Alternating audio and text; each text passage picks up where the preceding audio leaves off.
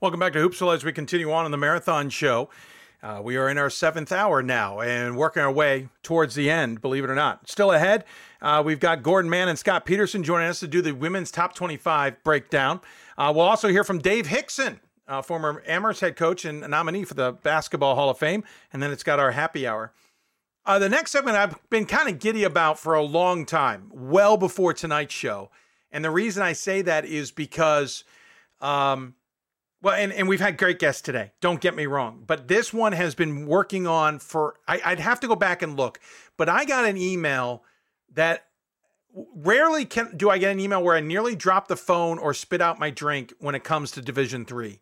This one did. The subject line said Fred Rogan. I know who Fred Rogan is. I didn't understand why he was emailing me, and at first I thought it was spam. But I looked at it and realized it wasn't. It was legitimately Fred Rogan from Los Angeles. He has been in sports in LA for 40-odd years. He's been in radio. I've watched him on the Olympic coverage. I've watched Fred Rogan's Heroes more times than I can count. This was amazing. Why the hell is he reaching out to me? Well, it turns out his son was in small college basketball, especially Division III. And he had grown to appreciate the sport, and had started watching the show as a result. Blew me away. The conversation we promised to have got delayed by COVID for lots of good reasons. But we finally had that conversation, and it was a blast to have that conversation, and I hope you enjoy it. We sat down yesterday, and he joined me on the Hoopsville hotline. Now joining us on the Blue Frame Technology Hoopsville hotline, it's Fred Rogan. Yes, Fred Rogan. Joining us here on the show. Listen, I've gotten a few national broadcasters on. I'm always honored to get that. But, sir, this is pretty cool for me. I've known you for a long time from afar, and I appreciate you, A, reaching out, and B, being a part of the show. Let me tell you something, Dave. I'm honored to be a part of the show. I listen to the show, and it's really nice that you invited me to do this today. You know, I've always believed, and I've been in Los Angeles now 42 years. And I've been very blessed to do network stuff. I've done Olympic stuff for years, NBC Sports, traveled the world. I always believe sports at its purest form and purest level is with young people. Here in Los Angeles, we've done something called Rogan's Heroes, and it's our most branded element. And what we do is showcase high school kids. And on Thanksgiving, we have a show called Rogan's Heroes Thanksgiving. And we take the top kids, high school football players, and then we have them attend a Thanksgiving meal. Oh, that's cool. And we shoot a show around it. And we have like 5 kids now in the NFL since we started doing the show. And, you know, one kid didn't go to the NFL. He became a doctor. So I always say tomorrow starts today. So I love youth sports. I love watching kids compete. I love showcasing them. And really D3 is a level very much like that. When we look at D3 athletes, there's an exception here or there, but the reality is that's going to be the end of the line for them competitively. Now, they could go on and become a captain of industry, an attorney, be very successful. But for those individuals, that's probably the end of the line in competitive athletics. I always say in Division I, they call them student athletes. I've always said, no, they're athlete students. They're athletes that go to school so they can play and have it paid for. Now with NIL, they're getting paid to play. So Division I is just a refined level of the pros at this point. Mm-hmm. But Division III, I think, is still pretty pure. Well, and you see Division III student athletes, as you say, excel at something other than sports, and that's to steal the NCAA phrase, in a lot of ways. I'm always blown away. I don't know where this is airing in the show, but, you know, John Jay, men's basketball player who's basically going to become a career firefighter. He already is as a volunteer firefighter now. I mean, Vegas, this is a little bit weird, but Vegas, you know, their GM and head coach now, both D3 student athletes at John Carroll. Yes, they're in the pros, but they're not playing. I mean, there's an element of the brainiac side of this that I always appreciate. And that's what I remember when you reached out to me. You said, listen, you know, we're involved out here. I get it. I'm like, okay, that's interesting. Fred Rogan's reaching out to me. I mean, am I getting spoofed to some degree? But when you dove in and said how much you love D3, I went, oh yeah, this is Fred and I got to talk. Yeah. you've gotten to appreciate it. Now you've already seen it. You got the SCIAC out there, but you've gotten to appreciate it much more from a personal perspective. Yeah, I have. So we've had the SCIAC out here at D3 basketball, D3 sports since I've worked here. And now, of course, it's the SCIAC. But my son, Jack, currently is playing at Chapman. It's his final year. He actually has yet another year of eligibility, believe it or not. But as we always say, Jack, you can't be 36 with 4 kids playing college basketball. I mean, there's a point where we got to say that's the end of it. But he started actually, he was the MVP of the Marmani League, and he was all CIF in high school basketball. He played at Calabasas. Great shooter, quick. He's like 6 foot and change, athletic. He wasn't going to be a D1 player. Coming out of high school, he had an opportunity, which he accepted, to be a preferred walk-on at Arizona State. And for him, I mean, my God, he was in the Pac-12. And coming out of high school, he played very, very well. And he got to Arizona State, and we were all excited for him. And he quickly realized there's a difference between playing at Calabasas High School and having Lou Dort on your team at Arizona State. I mean, that's who you're playing against. Yeah. And he couldn't get off the bench. I went to those games because I'm from Phoenix originally. And I watched. Do I think he could have, fired a few up? Absolutely.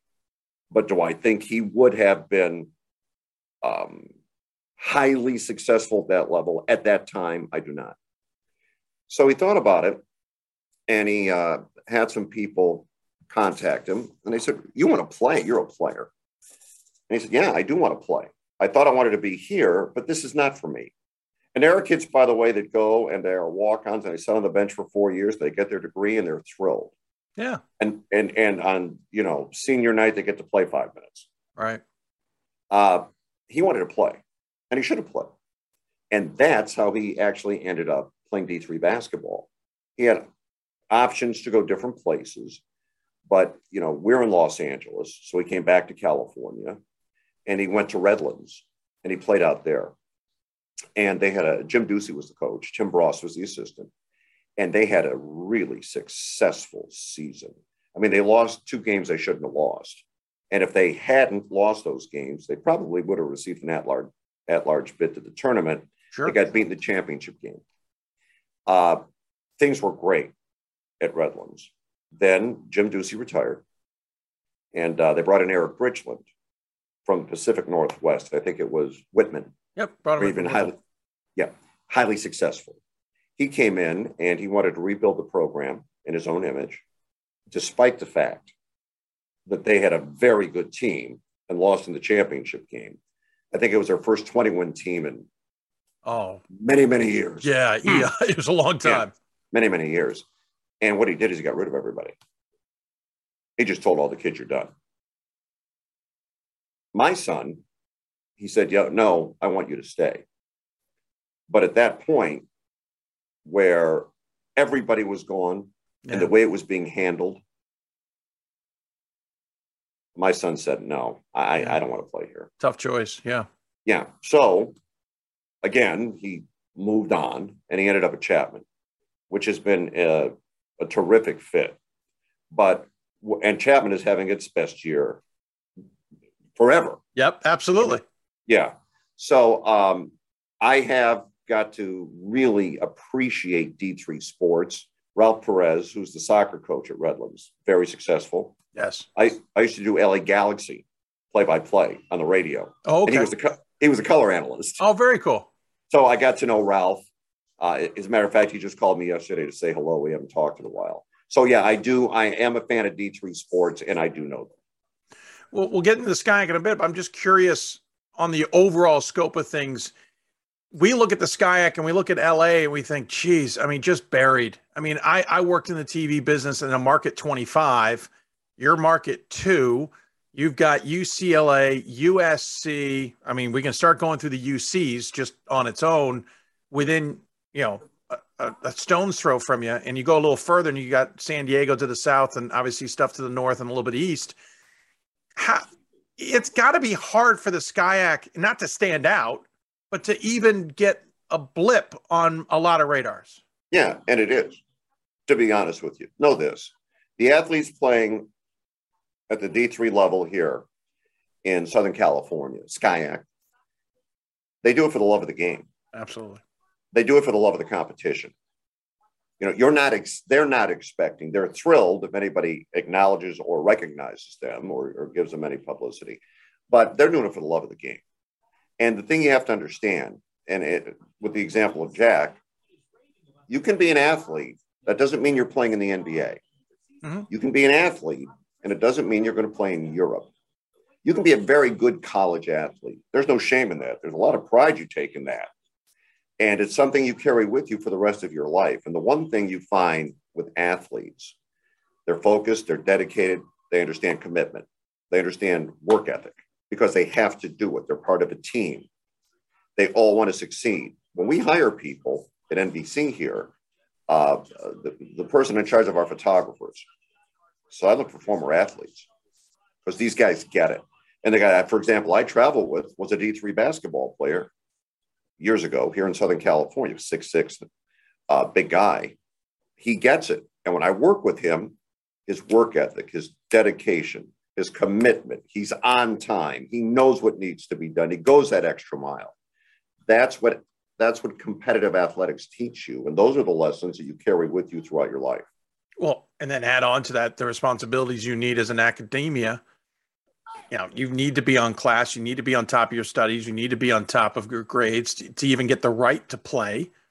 It's not easy. I have to tell you what. Yeah. It's not easy being a D3 athlete. I know at Arizona State, if somebody struggled in a class and one of their professors wanted to drop them, you're not dropping them. It's that simple. That's not going to happen. Here's what's going to happen. Yeah. We're not going to have anybody academically ineligible. Right. And I'm sure that goes on at all D1 institutions. Oh, sure. In D3, no, it's very different. They'll yank you out of practice. They will take you out of practice if you're missing an assignment. Yep. Yeah, and there's not going to be any appeal there. There might be a tutor to help you, but it's not like you got a whole team of them. No, and you might be lucky to have a tutor. Absolutely. Agreed. Yeah. Yeah, you got to do this on your own. Yeah. You're a student first and an athlete second. Yeah. It's just so much fun to watch because the kids are so competitive. Yeah. And they want to win. And you know, you want to know, Dave, the difference between watching a D1 college basketball game and a D3 college basketball game? I'll make it real simple for you. And if I look at my son, for example, he's a shooter, point guard. When he receives the ball in D3, he can either go to the basket or pull up and shoot. Right. He can do either one. In D1 and in D3, when he gets it, he's got a second or two to make that decision. Yes. You get it in D1, you have no seconds to make that decision. They are on you immediately. They are right on you. So it's really the difference of obviously physically height and weight, but just seconds. That's really the difference. Seconds. Catch and shoot. How fast can you let it go and hit it?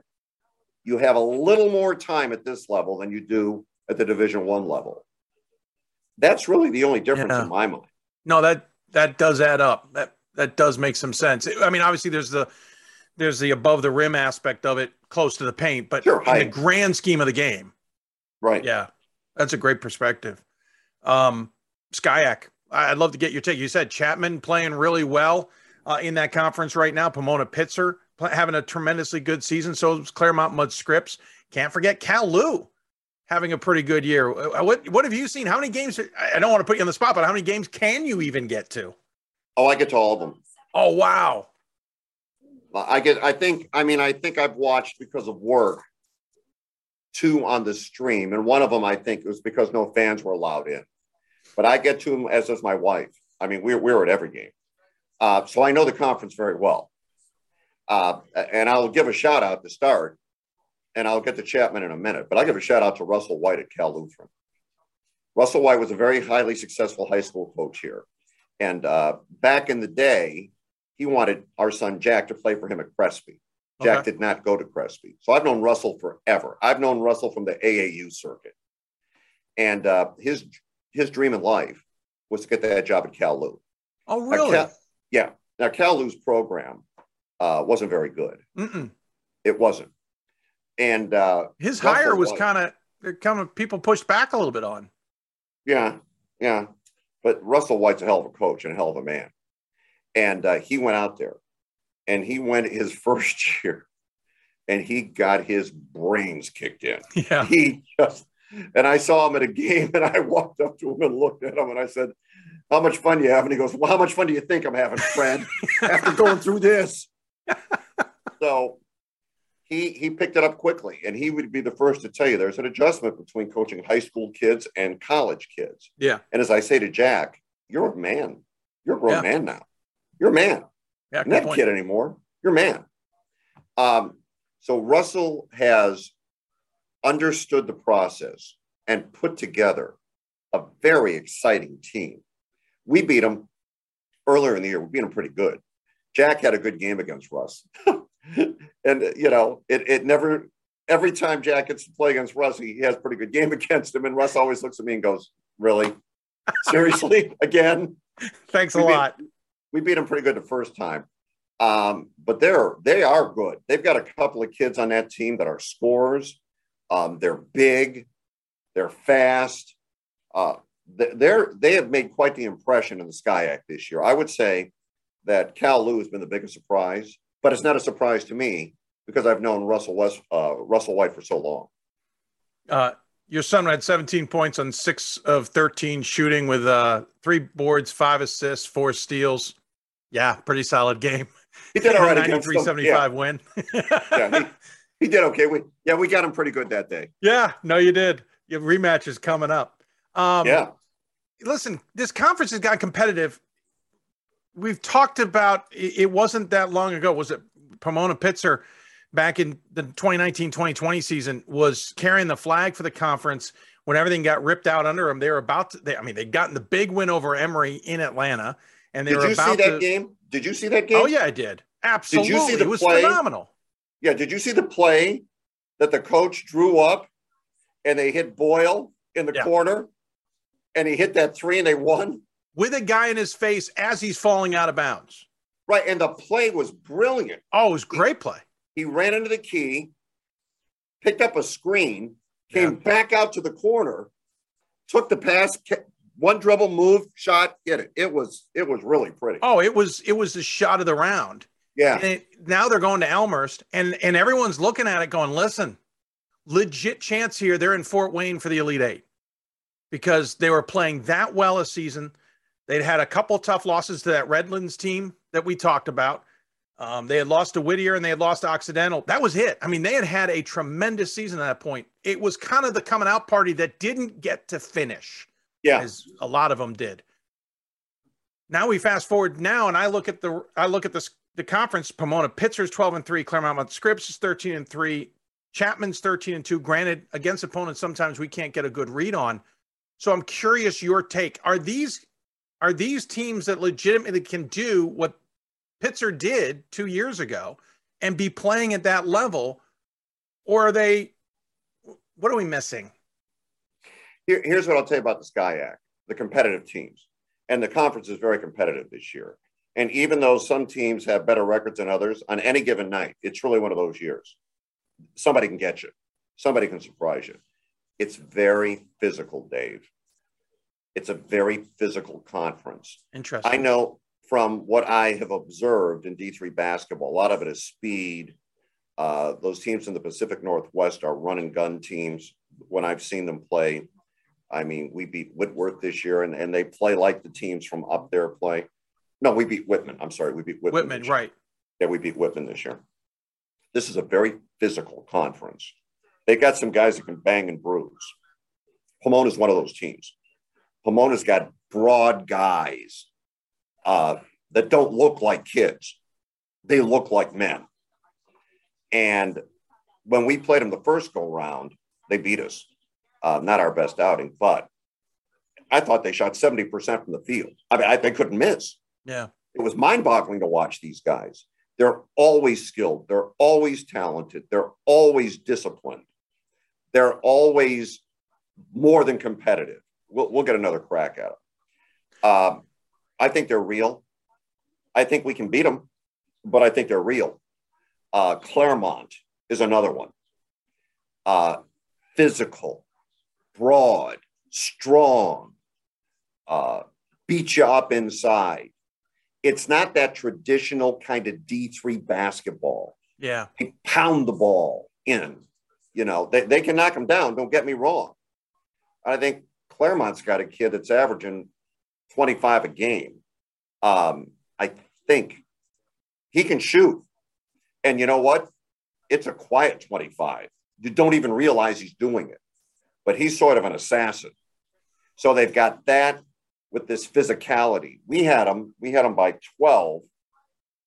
And I'll just say there were some questionable decisions made on the bench. And the next thing you know, we lose. I don't think that'll happen again. But they're strong. They're physical. They will pound you. Cal Lou, besides being really quick, they're more of that Pacific Northwest style. But they've got some guys that can bruise and bang and beat you up too.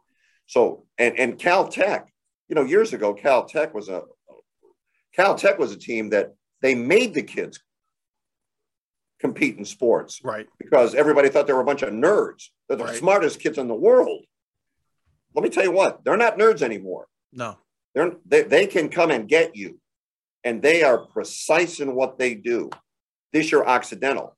Now, for whatever reason, COVID, Occidental hasn't played a lot of games. I don't really understand why, but we played them the other night. I'll tell you what, they made a game of it. They were right there at the end. Fast, very fast, shoot well. Aiden Williams, who was on that Redlands team with Jack, is now at Occidental. He's starting, and he can really light it up. So I think there are some teams that legitimately could make some noise. A frustration I have, if I can share it with you. Yeah, please. Is, you know, those of us out here in the little SCIAC, when it's tournament time, because we're on the West Coast and the NCAA doesn't really feel like schlepping teams, a lot of them from the West to the Midwest where these tournaments are held. Yeah. Right? Budgets. Yeah. Yeah. You know what? You get screwed out here. Mm-hmm. Mm-hmm. We talk about it often. Yeah. You get shipped up to the Northwest or to Texas. Yeah. And, I think there are teams out here, and you saw Pomona a couple of years ago. They beat Redlands, our team, in the conference final. But I think we would have been very competitive in that tournament as well. But you just don't get those looks. And I'm wondering, I mean, how many losses can you really suffer? Yeah. And get an at-large bid if you're coming from out here? Because I'll tell you one thing. If you're in the middle part of the country, hell, you have 9 losses. You're in. Yeah. You deserve the right to be here. I know what you mean. We only have 4 losses out here. Well, it'll be interesting. Doc Esslinger now on the national committee, Caltech's head coach. You talk about Caltech being better. He's taken the page out of MIT, and they are overhauling and certainly have shown signs of how they can be better as an athletic program. He's now on that national committee. I do wonder how that perspective will be brought to the table. Not necessarily arguing for his teams, just because he's going to be, professional at it, but bringing that perspective, because it's not just the SCIAC, as we all know. There are certainly others who have been in the same boat who are in similar circumstances who maybe deserve that extra bid. And I think it's a worthy argument to have. I'm curious quickly about coaching in the conference, because you've had a lot of longtime head coaches out there. Quickly, Charles Katsiaf, I can usually say it unless I'm thinking about it. Katsiafikis. Pomona. Ken Scalamini, Mike Bukowski, who obviously your son is now under. Some of the longtime head coaches out there. Brian Newell, obviously at Occidental, good coach out there. But then you do have the Russell Whites, you have the Eric Bridgelands. You kind of have a little bit of a momentum here of newer coaches coming in. How much has that changed things up out there? Well, I think for Russell White, who has figured it out, it was an incredible learning curve in his first year. I think for Eric Bridgeland, it's not going to go as well. And here's why. I've seen Redlands play. I've seen him play a few times. And he's playing that style of basketball that he played at Whitman. Yeah. Okay, that's not going to work here. It's just not going to work. The kids are too athletic. They're too strong. They're too strong, physically strong. And honestly, they're too smart. I think the style that got him to where he was, and he was highly successful there, looked like you were watching an AAU game. It's AAU ball. Okay. Right? We're going to spread the court. Yep. Spread the court. You got it. It's the old give and go. Give me the ball, go to hell. I got it now. And now watch this move, everybody. and they're fast. They are fast. Go to the basket. And the problem in this conference is guys are smart. The players are smart. And maybe it's because of the coaches. So all of a sudden somebody breaks three to go to the basket. Two guys collapse on them. That's not there as it was. That shot's not there as it was when he was up in the Pacific Northwest. It's just not there. Interesting. He was recruiting a lot of California kids up there, so I assume that recruiting would stay the same. So is it just that you do have a variety of players down there and the SCIAC just happens to go for one particular kind? I think there's a variety of players. Look, and you know this, at any level of basketball, kids are going to play in the AAU circuit. They are. Yeah. If you're a D3 guy, D2 guy, D1 guy, everybody plays AAU ball, just what level of AAU ball you play. Sure. And we know what AAU ball is. Open the court and go. Look at me. Just go. Yeah. Right? And, one guy is trying to dunk and misses, and another guy puts it in. It's just run and gun, go. All kids like to be in that system. Everybody wants to be the star. Everybody. I got it. Do what you want. Go. Right. That's AAU ball. That's not how the SCIAC plays. The conference doesn't play that way. It's not this run and gun. So when you're playing a team that does that, the first thing you do is slow the game down against them. Yeah, absolutely. Okay? That's how the SCIAC teams play. Got it. So suddenly the game is slower. They can't score in transition. They can't get the ball and go. They're going to get a couple. Of course they are. But I think if you look at the scores this year of their games, they've been hammered a couple of times. Yeah. And that's very unusual for an Eric Bridgeland team. So I think it's the conference and the way they play. And the players are really smart. So they have the ability to switch off. They have the ability to collapse. And now when you do that, when you've got the ball and you're Redlands and you're going to the basket and there's two guys there, you dump it off, but the defensive rotations are different. So now somebody's on that guy, and suddenly you have no offense. Yeah, interesting. So now you got one guy playing one-on-one, right? Shot clock is running. What happens? You jack up a bad shot. You're out of position for rebounding because you don't really have any offense. You're just run and gun. Rebound, slow the game down, methodically score, play defense. I think that's the adjustment that Eric's going to have to make out of Redlands. I'm curious, switching gears before I let you go, you certainly knew about Division III before your son was involved in Division III. It wasn't like somehow the light went on for you. I know that. But I am curious, has your perception over time of D3 changed? Yeah. How so? It's a better brand of athletics than I thought. I will say that. It's a better brand of athletics than I thought. I would say the players are as dedicated as guys in the pros. It means the world to them. And I have an appreciation for guys that are doing it for the love of the game, for the love of competition. As I said earlier, my son's not going to the NBA. That's not going to happen. Okay. Yeah. Might he play overseas? Maybe. Right. Depending. Maybe. He's doing it because he loves it. Right. He's doing it because he loves it. All of those kids are doing it because they love it. Yeah. And they love the competition. And that I have the ultimate respect and appreciation for that. You are incredibly busy. We're catching you leading into the Super Bowl here. And on top of that, the Rams are in the Super Bowl, which 2 years in a row after never happening is insane that the home team is there. You also have the Olympics starting up. You have your normal responsibilities as an anchor on NBC there. You also have a radio show. I'm not sure. Do you have a cooking channel? I'm not positive if you do any of that, or any entertainment channel. How do you stay sane? You know, I've always worked like this my entire career. I started in radio, so I'm really a radio guy. As a matter of fact, I am going to get on and do our show here in LA, and to prove it, there's a microphone. I'm in the radio studio right now. Very nice. I've always worked like this. I was a radio guy at the beginning. I got into TV, fell into it, had some success in it, but I've always worked like this. I've always done both. I think it's important to be on multiple platforms. Radio is a more freeing experience than television. Sure. You have a better connection with your audience. Yeah. But I love doing the TV because that's where, knock on wood, luckiest guy in the world, I've made my living. Yeah. And a nice one, and had some success. And I will do it until it's no longer fun. I mean, I've been here in Los Angeles for 42 years on TV. I've done radio about 24 of those 42, on and off. As long as I like it, I'm going to do it. We moved. I live 4 minutes from radio by car, 4 minutes from TV by car. Wonderful. 18 minutes walking either way. Oh.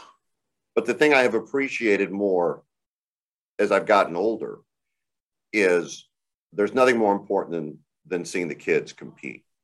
All of them. In high school, my son played volleyball. I was there. My daughter was a cheerleader. I was there.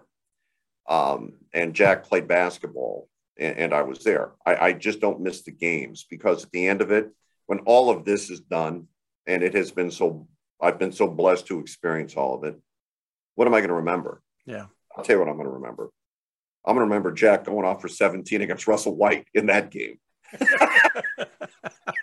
Yes, you will. And you'll remind Russell of it on many occasions in the future, I'm sure.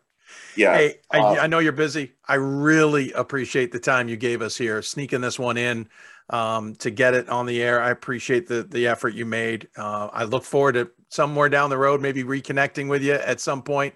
Love to get your perspective. Thank you very much for that. As always, we give the guests the final word, though. Any final thoughts you want to share with those tuned in? I do want to share this. Thank you to you. You know, you're doing this because you love it. You're doing this, and it is a labor of love to acknowledge and salute all of these kids that have competed and that will continue to compete. You're not getting a ton of dough for this, but you do it because you love it, and it's valuable, and it's important, and it means a lot to the kids. It means a lot to the coaches. And it means a lot to the parents like me. So my final word is thank you. Well, thanks. That means a lot coming from you, sir. Thank you so much. I've watched you quite a bit in my career, and I appreciate the time you gave us. Look forward to catching up again. And enjoy the craziness of the Super Bowl and the Olympics, sir. Thanks, Dave. I jumped out a little faster than I was anticipating. I had a tight edit on that, did I not? Thanks very much for Mr. Fred Roggin for joining us on the show. Great conversation with him. Appreciate all the time, and for making all that effort. He was our hero for this show, so I thank him for that. Seriously, if you don't know Fred Roggin, please look him up. Lord have mercy. Great sports broadcaster. Great. Again, someday I'll do more justice to the story of the email, which I still have, that I got from him. We'll take a break. When we come back, we'll talk women's top 25 as we normally do on a Thursday. We'll do our double take. Gordon Mann and Scott Peterson will join us to do that double take with their deep dive, dubious, and debatable teams. Still ahead, Dave Hickson of Amherst will join us to talk about not being a head coach anymore, but being nominated for the Basketball Hall of Fame and some other stuff. And we still have the happy hour starting about 8 o'clock. I don't know who's going to be joining us. I really don't. No idea. We'll find out soon enough. You're listening to Hoops Hope, presented by D3Hoops.com from the WBCA NABC studios, presented by D3Hoops.com. Thanks to all of you for tuning in, and we'll be back with more after this. It's on us to stop sexual assault. In any way that we can. To get a friend home safe. To never blame the victim. It's on us. To stand up. to make our community safe for all. It's on us. It's on us to look out for each other at parties. It's on us to be more than just a bystander. To step up and say something. It's on us, all of us, to stop sexual assault. Learn how and take the pledge at itsonus.org.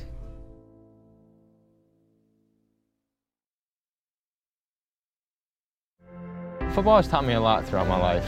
It's definitely had a huge imprint on who I am as a person. Competing at a Division III level created that opportunity for me to go to college. Not only was I the first one in my family to graduate college, but I was really the first one to even go. Being the first one, I'm breaking that cycle, and now that I've graduated, I'm not sure what's the next step, but I know I have a lot of doors open. And a lot of those are open because I played football and ran track here at Otterbein. There are over 480,000 college athletes. Only 2% would go pro. That means over 470,000 will not get a shoe contract. No autographs. No private jets. No fan clubs. No Hall of Fame inductions. Instead, they will walk away with something much more valuable.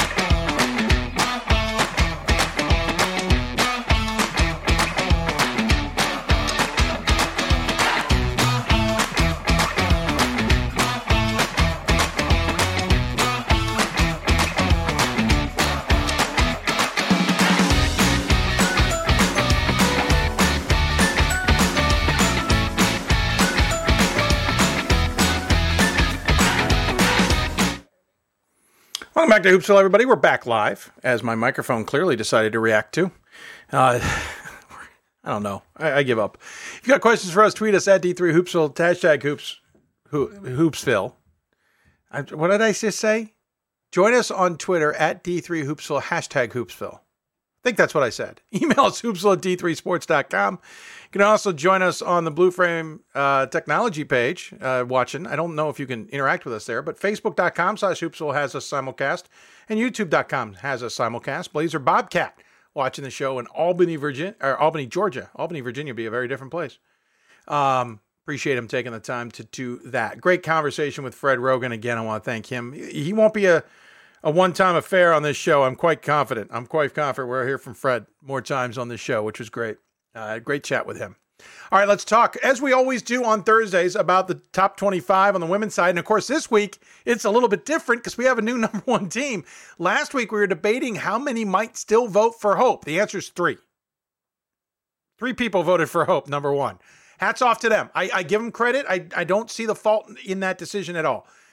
More people voted for CNU, which amazingly we had a conversation on the show. Was that a good vote or not? Whatever. It's up to those voters, and we appreciate their perspective on that. But joining us on the Blue Frame Technology Hoopsville Hotline, it is Gordon Mann and Scott Peterson. We haven't gotten this duo together, so this should be fun. Thanks, guys, for taking the time. I know you're busy, and I appreciate it nonetheless. I've only got a couple more hours left in the show, so it's no big deal. I appreciate you getting me through 30, 40 minutes here. All right, first and foremost, Gordon, you're the guru on the poll that is the poll. My little fun thing was that outside the preseason poll, Hope was unanimous the entire season until this week, and then Randolph-Macon took over on the men's side. So we've had a unanimous number one almost the entire season here.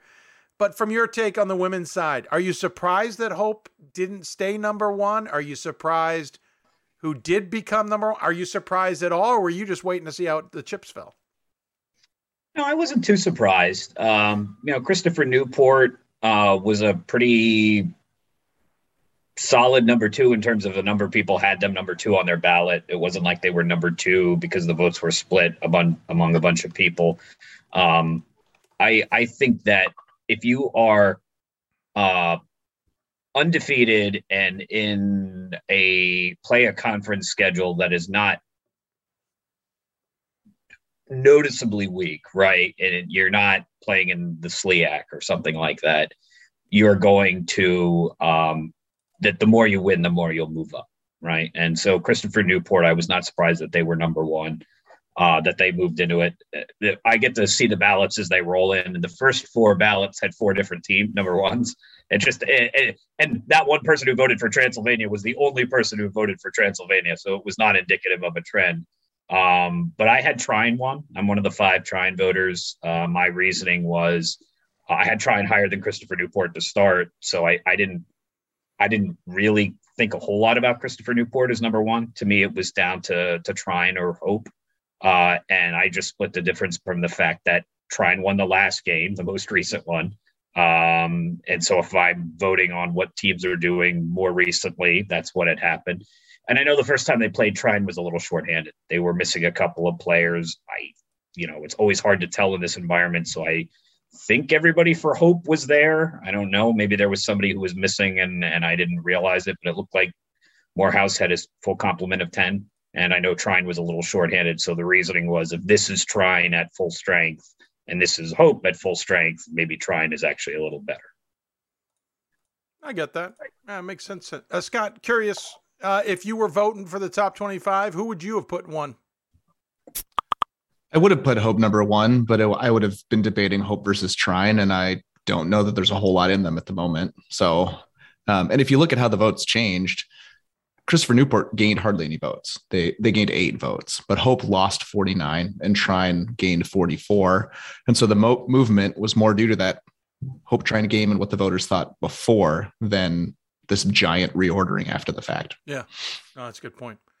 So new number one, we'll see how it all plays out. Obviously, Hope and Trine could end up in what is now the 8-team MIA tournament, as they just announced today. They will be moving to 8 teams on all of that. I'm trying to see. I thought there was a date, but it doesn't say on the tweet. I'll have to look at the story in more detail. But not surprising, a lot of conferences moving to full inclusion. Interesting enough, Landmark and Centennial, the ones I'm closest to, have not seemed to be indicating they're going to head that way. But we'll wait and see to see if they do or don't. I feel like they should, but whatever. All right, let's talk deep dive dubious and debatable teams. I'm kind of curious your takes on these, so this will be fun, to say the least. Gordon, I haven't had you on in a while, so we'll let you go first. I'll let you go deep dive or dubious and let us know what your selection is. Okay, so I'll go deep dive on a team that I think is a little off the radar and maybe deserves a little more attention, and that's the Ithaca College Bombers. I have them on my ballot. I'm the only Ithaca College voter, so it makes it easy for me to identify a team here.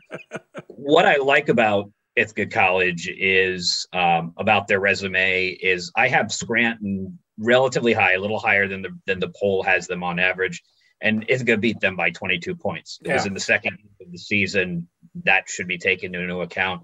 St. John Fisher has been a top 25 team for most of the season. Ithaca beat them by 22 points. Ithaca does have losses to a Portland, which is their rival, and they played them 2 games after Scranton, to Vassar, which I know has played a quality schedule, to Rochester, who just beat NYU. So I could sort of reason away those 3 losses. 3 is a lot, unless you're in one of the, superpower conferences. So I understand why voters don't have them on their ballot. And I also, Ithaca is a team that when they make the tournament tends to be a really tough out in the first or second round. They're very tough defensive minded. Dan Raymond always has his team ready to play, and they always play the NESCAC teams, which is usually who they get matched up with, pretty tough. So I felt like there was a case to be made for Ithaca to be in the top 25. By the way, I got an email earlier in this show making that same argument to me from somebody saying that they felt Ithaca deserved some attention. So I found it appropriate that you brought that up. And he brought up a lot of what you said, especially who they had beaten so far. By the way, I've seen Scranton firsthand. You and I have chatted briefly. I think they're a good team. Not as good as I've seen them, but an interesting team, but still a significant win over them, to say the least. Yeah. Scott, any reactions to that before giving us your choice? My research yielded a lot of the same talking points. I think they're trending up. I'm going to put a little more stock in recent games, and they've won 10 in a row, and a lot of their losses were pretty early in the year. So I think that matters. I would still have them in the 30s, but looking down the list, there's 12 teams that receive votes, including 2 top 25 teams that I would have below them. So, I mean, it just shows like there's a lot of range and difference, right, between voters, and we've all got different opinions and things that we're looking at. But I definitely think that the deep dive is warranted. I think they should be on more radars than they are currently on. And it's hard to know if they're severely undervalued because they're just not receiving any votes yet. But yeah, it's interesting. I feel like maybe this time in the year, we've got more women's teams to consider for the top 25 than usual. And it's kind of fun. Yeah, I think that's right. Who's your deep dive, sir? Mine is Smith, the Smith College Pioneers. So they snuck into the top 25 at number 25. They're 15-2, which is kind of average if you're looking at the top 50 to 60 teams, winning percentage wise. They do have 7 wins against teams currently in Massey's top 100, which is 8th most. So they've beat some quality opponents. I hate drawing just an arbitrary line in the sand at 100. You could draw it at 89 or 104, and it's similarly arbitrary, but you got to draw it somewhere. Their strength of schedule is kind of average, but they're great rebounding. And I find that great rebounding teams are teams that I like to put more stock in as we get closer to the tournament. So because of their solid wins, I watched that whole game versus Tufts, and they looked basically indistinguishable to me. Smith shot well, but they were fundamentally sound, very patient, and got high percentage shots basically throughout the game. It wasn't like they shot the lights out from 3, and that's why they were in it against Tufts. And I would push them up into my top 20. Gordon, thoughts on Smith?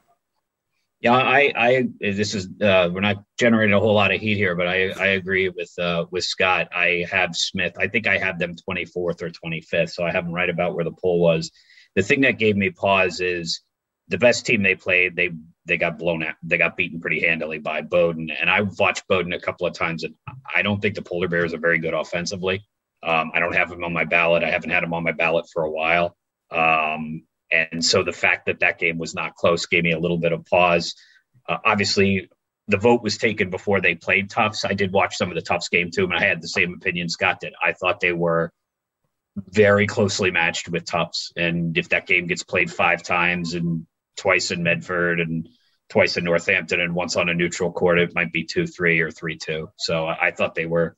I always feel a little nervous when a team comes into the pool and plays a game that night because you hope they don't get stomped out. And a lot of times the poll gets released either right before a game goes final or right after. And so I felt like their 25th vote was warranted. I hope the other pollsters do. Some pollsters do react very heavily to wins and losses, and I could see someone saying, "Well, they lost, so they have to drop." Some people have that kind of perspective. If you lost, you have to drop. I thought that was a good loss. I thought it was a close loss. And I have watched Smith earlier in the year, and they have that cohesion that I is something that I kind of am biased towards, where players are playing the position that it looks like they should be playing. Pakunka's a really good player. She plays forward. They have guards who can dribble and shoot, and they look like a well-rounded team to me. And, it's almost an aesthetic sort of preference, but I do think if you have players who are playing at the guard position who really aren't capable of dribbling, or players who are playing at the forward position who really aren't capable of rebounding, eventually it does catch up to you. Good takes. I appreciate it. Certainly an interesting perspective on it. Scott, we'll go to you. Go dubious. So who would be your dubious pick? Who you think is maybe just a little too high? My dubious pick this week is Catholic. So they are 18th in the poll. They are 15-2, which is a good record, but I don't see a whole lot of quality wins on their resume. Elizabethtown is the best team that they've played in a while. The 2 games that they've lost, I think, are the 2 games against the hardest teams that they faced. And their underlying statistics are okay, but I just don't think it's great given their weak strength of schedule. And other teams that don't have a strong strength of schedule have a better point differential. I'm looking at Webster, DeSales, Roger Williams, Trinity, Texas, and Wisconsin Lutheran. And so if you're going to push up teams that have good records but bad strength of schedules, I might put all of those above Catholic. And I think Catholic is more a team in the 40s than a team in the low teens. Interesting take. Gordon, do you have a thought on Catholic, who I think is playing well, but I kind of agree. It feels like sometimes I'm missing something about him. Yeah, I do have Catholic in the top 25. So I did think they were a top 25 team. I have them. I looked at the loss to Scranton and said, okay, this is again, they hadn't lost to Elizabethtown when we took the vote. I did not think there was a big difference between them. I know Catholic led that game late and kind of fell apart at the end, and Scranton came back to win that game. Thank you.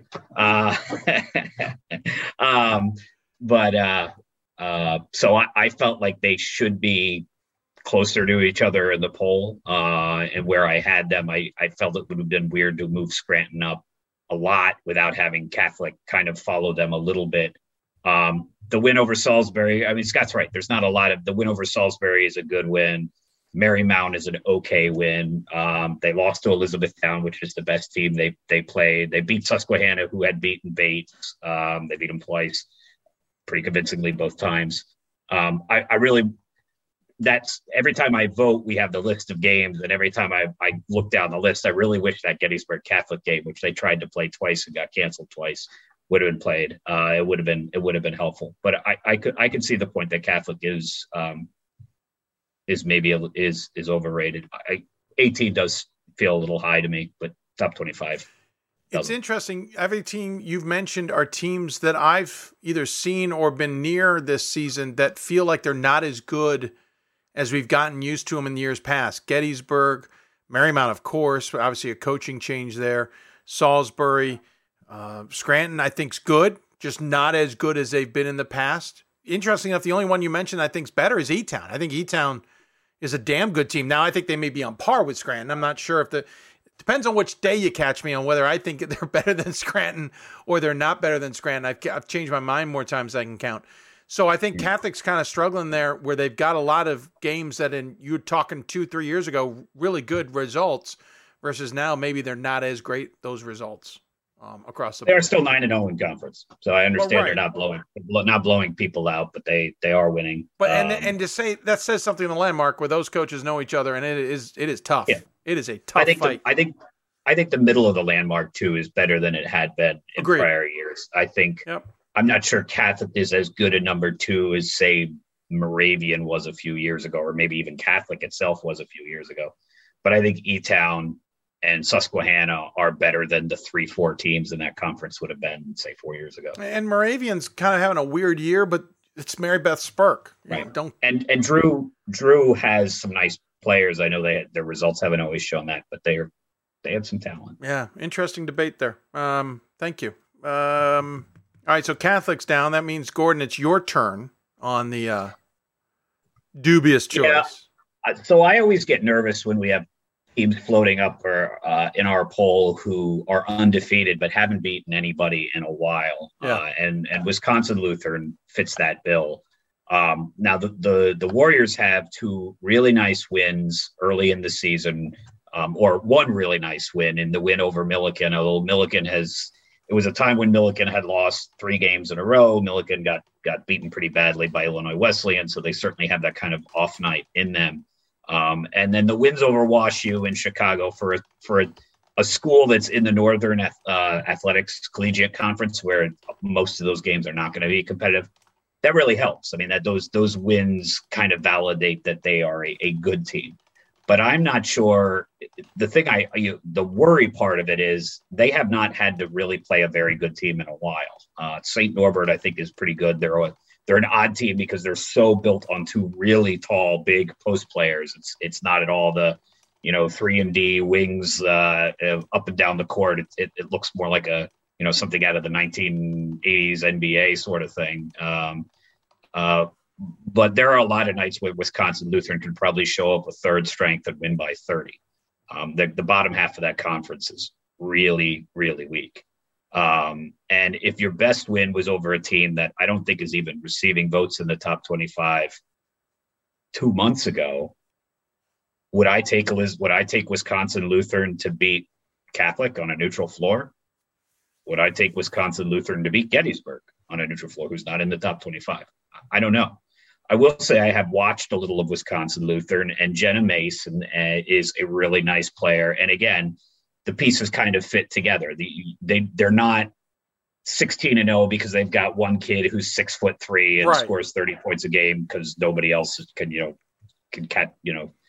block her shot on a step stool, right? It's not that sort of thing. They have had some success in the NCAA tournament, albeit a while ago.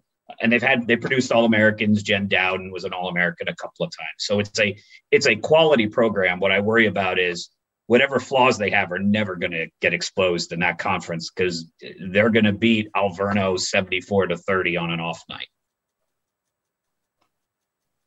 Yep. And I think this is, we find this in D3, right? Just teams that aren't going to play the strength of schedule that allows you to have a really good idea of what they are. Because they could be absolutely a top 10 team or like right where they're ranked, but we just don't know.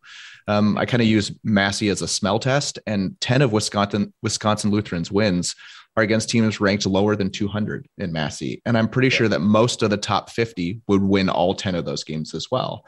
Yeah. And so I think that's where 16-0 starts to look really gaudy, but is it that different from another team that's played 14-2, but with, a significantly better slate that they've played?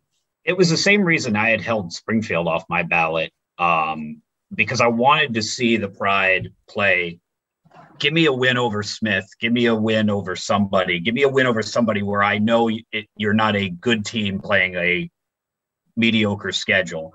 And they lost twice. One game, Christina Antonikakis, if I'm pronouncing that correctly, scored 44 points. So that was kind of that could have been lightning in a bottle. But the thing with Wisconsin Lutheran is we're not going to get that. Yeah. If they lose to St. Norbert, I'm going to look at that and go, see, they weren't for real. If they beat St. Norbert, they almost can't benefit from it because I don't think St. Norbert's a top 25 team. They won't. We won't get to know how good they are until the first round of the NCAA tournament. Yeah. They can't even run the table in their own tournament. Really help their cause, from my perspective. That's a good point. Yeah, listen. We know that they've shown in the past that they can be good. They're well coached, but they just don't have the resume that allows you to just lean on it, and because you only can get so much out of it. Yeah, that's a really good example. The interesting thing with them will be, where do they go in the NCAA tournament? Yeah. Let's say they go 20, whatever it is, extending the conference tournament, 28-0, right?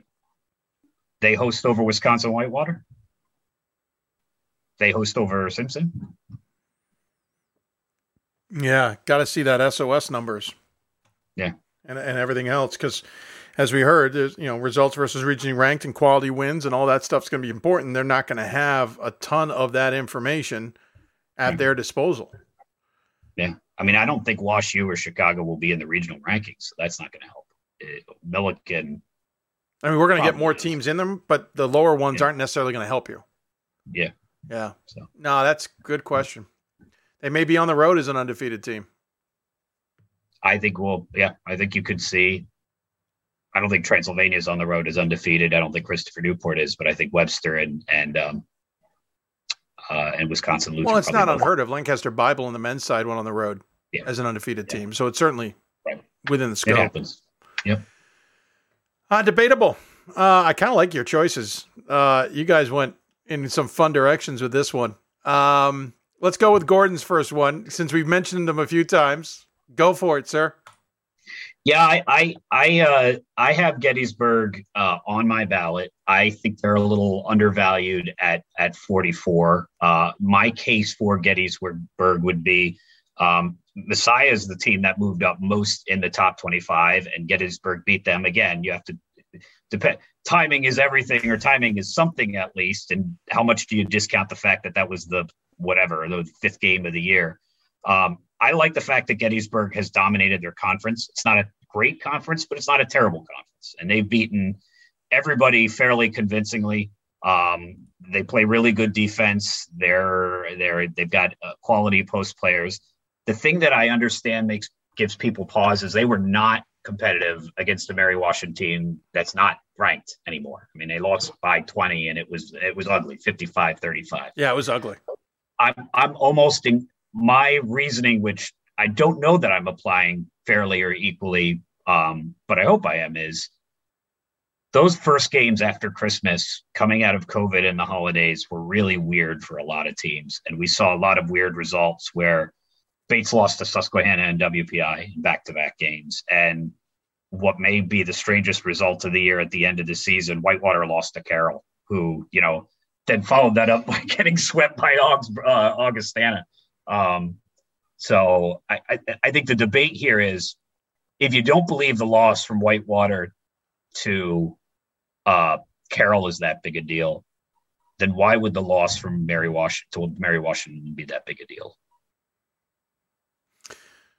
It's an interesting point. Scott, you go ahead. I've got one thought to add to it, but I'll let you go first. Yeah, and I put a lot of stock into good looking losses against strong teams compared to like blown out a weaker team. And like it was their second game, but their first against a Division III opponent. They lost to Christopher Newport by 3 on a neutral court. And like, is that more impressive than most wins against a team, that's like in the 80s or something? So, I mean, Gettysburg is 16-2. They don't have a great strength of schedule. Their best 2 wins are probably in mid-November.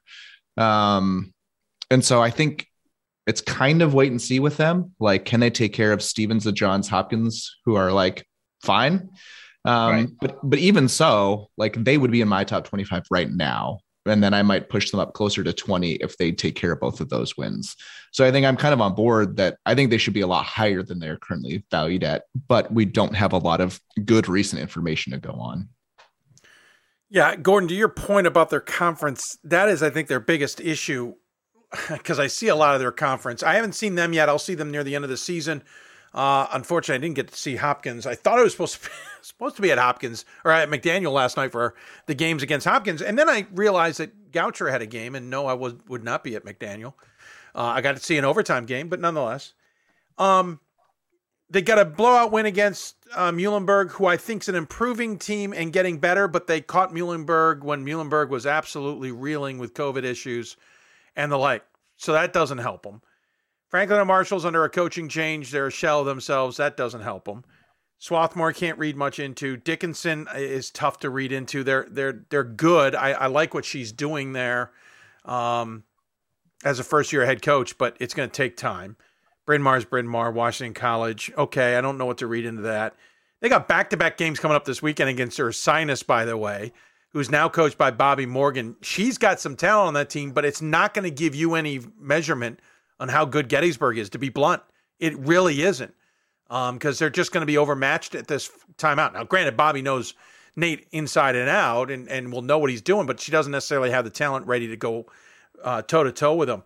So you got a Hopkins game coming up at Gettysburg that I think will be a good measurement, because I kind of think that Hopkins team is sneaky good. And that's it.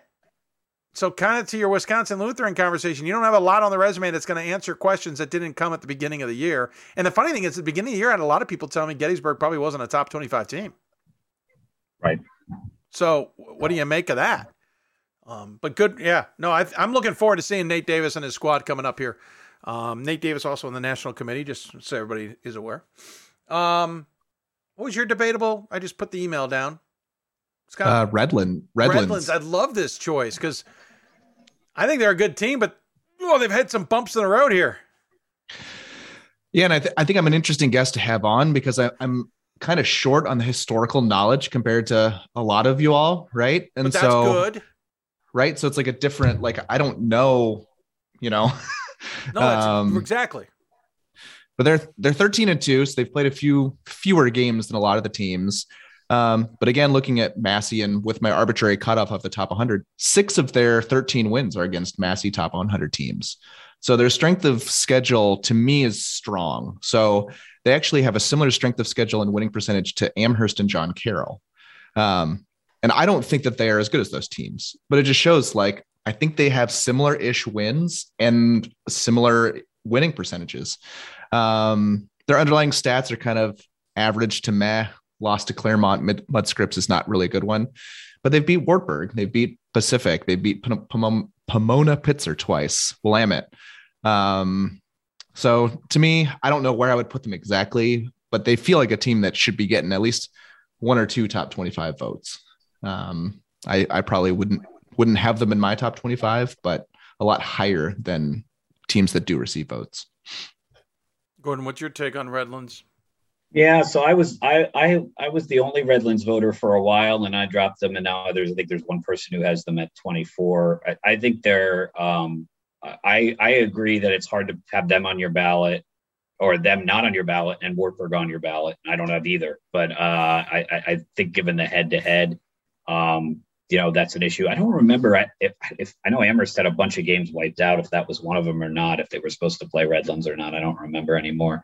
That would have been fun. I think the SCIAC teams do hurt from the fact in the poll that they become their own little island very quickly. And for they're an island to start the season when they're playing Masters and, La Sierra and all these schools that nobody knows anything about. And then they have this small window where they kind of join the greater world, mostly by the larger world coming to them, right? Everybody wants to go west to California to play. And sometimes they come a little east to Vegas to play at the D3 Hoops Classic. And because of COVID and how it happened, that connection world kind of got wiped out this year. And now they're back in their own little bubble again, where you look at them and you go, I watched the Claremont Mudscripts team a couple of times. They have some interesting players. They've got some nice post players, but I think you're a voter and you look at that and you go, okay, you lost to Claremont and Claremont's 8 and 9. You lost. Voters wouldn't have had this information, but you lost to Whittier. Now they did last night. So I have had questions about Redlands, and I do think that they suffer perhaps a little unfairly from the geographic isolation. If you pick that conference up and you drop them in the middle of New Jersey or Pennsylvania and more people saw them and they had a chance to play an NJAC team here, DeSales there, whatever, even if they don't win all those games, I do think that helps their profile. No, I agree. Fred Rogan actually said a lot about that per the men on the last segment, but Rich Murphy said a lot of that a couple weeks ago when we had him on. Yeah. Listen, I think they're a really good team, but they aren't doing themselves any favors either. So and I don't mean to be negative on that. I just mean in the sense that, got to work on the schedule a bit, and that'll make a big difference. And Redlands did beat Wisconsin Whitewater in the tournament the last time we were in it, and they did return 4 players from that team. So they, if there's anybody who's got the profile to make a run from that conference and win a game or two, they're it. Yeah. Well, interesting takes. It's tough when you don't have information. What? Because it's tough when you don't have as much information as you would like. Because UC Santa Cruz has 8 games against Division III opponents, and you're like, what do I do with this? Against a great slate, but 8 games is 8 games. That's very true. Yeah. No, good way of putting it. Gentlemen, I appreciate the time and the insight and the takes. That's why I love doing this, and I'm glad we got you guys rolling on these things. Really fun to do it. I know you got an interesting top 25 to vote on next week as well. But any final thoughts before we let you go? Scott, we'll start with you. Not sure I have any. I'm just looking at the schedule and trying to see what are going to be the best games coming up. I'm not sure. I mean, Whitman and Pacific, I think, play. That might be one of the strongest ones the next couple of days. So no elite matchups, but I think that should be a very solid one that tells us something about both of those teams. Yeah. Gordon, your thoughts? Yeah, Scott's right. We're in a softer part of the schedule where after last week where we had Hope and Shrine and then a really big Saturday. I mean, last night there was, Scranton holds on against Moravian and Whitewater rallies late against River against La Crosse. But it was not a super exciting night. And for those who are interested in this kind of stuff, you've probably found the d3hoops.com message boards already. But if you haven't, there's been a pretty good conversation there this year. And Scott is a big reason why. He brings a lot of really interesting takes. Even just tonight is talking about wins over Massey 100 and trending up and down. And you can tell that Scott's putting a lot of thought in this. He's not Mr. Hot Take or whatever. He's got a cool approach to this. And perhaps most importantly, he's put himself out there. He said, here, this is what I think. And he's been willing to take pushback and give pushback. And it's just been great. So I just really appreciated what he's done this week. The women's chat's been fun. It is. I've thoroughly enjoyed reading it. It could be really, really boring. It absolutely or non-existent. It could boil down to two questions: how good is Hope, and why isn't Scranton ranked higher? And most years, those are the only two questions we discuss. And a third question, which we don't have to answer anymore, which is why isn't Thomas More in Division II? Well, we were down to two they're about questions. To be. Maybe why is Amherst ranked as high as they are? That's the fourth one. Yeah, but you're so right. Yes. Usually the Amherst question goes with the Scranton one, so you can kind of scoop it together. They're usually related, yeah. Oh, guys, appreciate it. Scott, no, you do good work. That's why I've enjoyed having you on the show as well. I appreciate you guys finding the time to join. Enjoy the rest of your evenings. By the way, one note from last night, Randolph on top of the ODAC beating WNL. That's pretty cool. Yeah. But again, program record for the Wildcats. Yeah. Pretty cool. Guys, thanks very much. Appreciate it. Take care of yourselves. Look forward to catching up with you down the road. All right. Take care, guys. Gordon Mann, Scott Peterson join us on the Blue Frame Technology Hoopsville Hotline. We are keeping track of scores from around the country, and number one team in the country, Randolph-Macon, is got a battle with Gettysburg. Jeez, Guilford. Listen, remember, we talked about this on Monday, that Guilford had a big set of games coming up, including Randolph-Macon. Was Guilford as good as maybe they looked like they were going to be? And if that was the case, game against Randolph-Macon and others was going to be a telling sign. This game being played in Ashland at Randolph-Macon. Right now, Randolph-Macon has a 57-56 lead with just under 2 minutes to go, but it has been back and forth for much of the second half, if not the whole game. So congratulations there, and we'll keep an eye on that. We'll take a break. When we come back, Dave Hickson joins us to talk all things Dave Hickson, not coaching anymore, Basketball Hall of Fame nominee. What's he think of going on? I know he's watching games around Division III, and furthermore, maybe he's enjoying some of the Olympics from a different perspective as well. We're taking a break. When we come back, we talk to Dave Hickson coming up. You're listening to Hoopsville. Back with more after this. This is why we love sports. It's in the way they play, free from the pressures and all the money talk. Playing for simply the love of the game, where everyone has a shot at their definition of success on and off the field. This is what we love about sports, and what we can still love about college sports.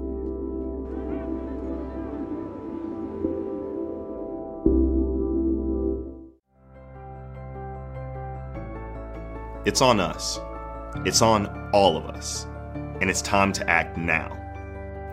It's on us to start the change. It's on us to be the change.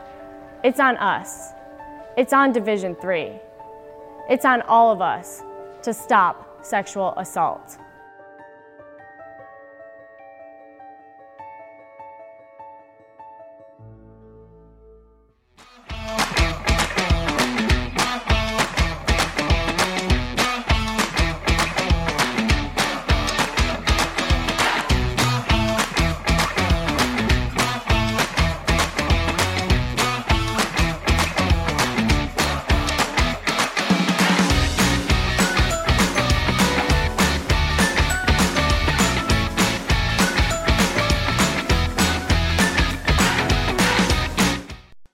Got more schools than Division I, more fans than Division II, and more upsets than March Madness.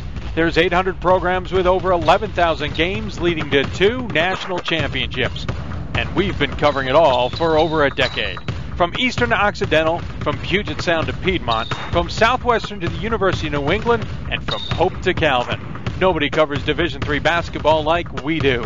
We're at D3Hoops.com at www.d3hoops.com. Welcome back to Hoopsville, everybody. Hope you're enjoying the show. We're back on the air here, continuing to watch the Randolph-Macon-Guilford game. Down to 48.9 seconds left. Randolph-Macon's got a 3-point lead. We'll keep an eye on that. as we progress. We got one last booked segment, and then it's the happy hour at 8 o'clock. And I'll freely admit, I don't know who's joining us at 8 o'clock.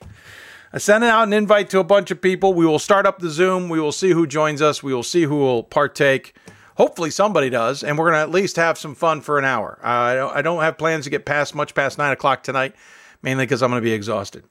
One of the guests we had that I'm looking forward to tonight is Dave Hickson. It feels like we always talk to Dave Hickson every season, so it did feel a little weird reaching out and saying, hey, join us on the show. But on the flip side of that, one of the reasons that we have him is, one, he's a dean of Division III basketball. Two, from what I'm hearing, he's been watching a lot of games. And three, he's a nominee for the Basketball Hall of Fame, something Steve Moore did as well, that we couldn't seem to coordinate with Steve Moore. Now, bear with us. We're going to bring him on the show here. You won't see his picture just yet.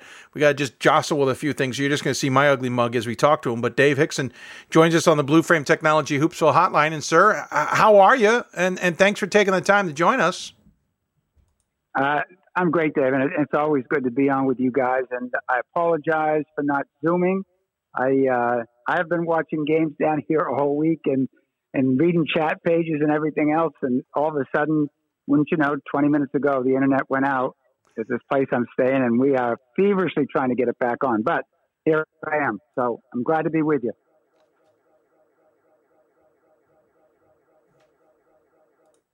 Sorry, folks. Got a weird echo there that shouldn't have popped up, but it did because, that's how we roll. But we hear you, Dave. Thanks for taking the time, and I really do appreciate it. Kind of curious on a few things. First, you said you've been watching a lot of games, and you've been reading the chat boards, so you've been lurking. You're finally admitting to what you were doing during the regular season, aren't you, sir? I always tried to avoid the chat pages. I really did. Every now I would read them in the spring for recruits and that sort of thing.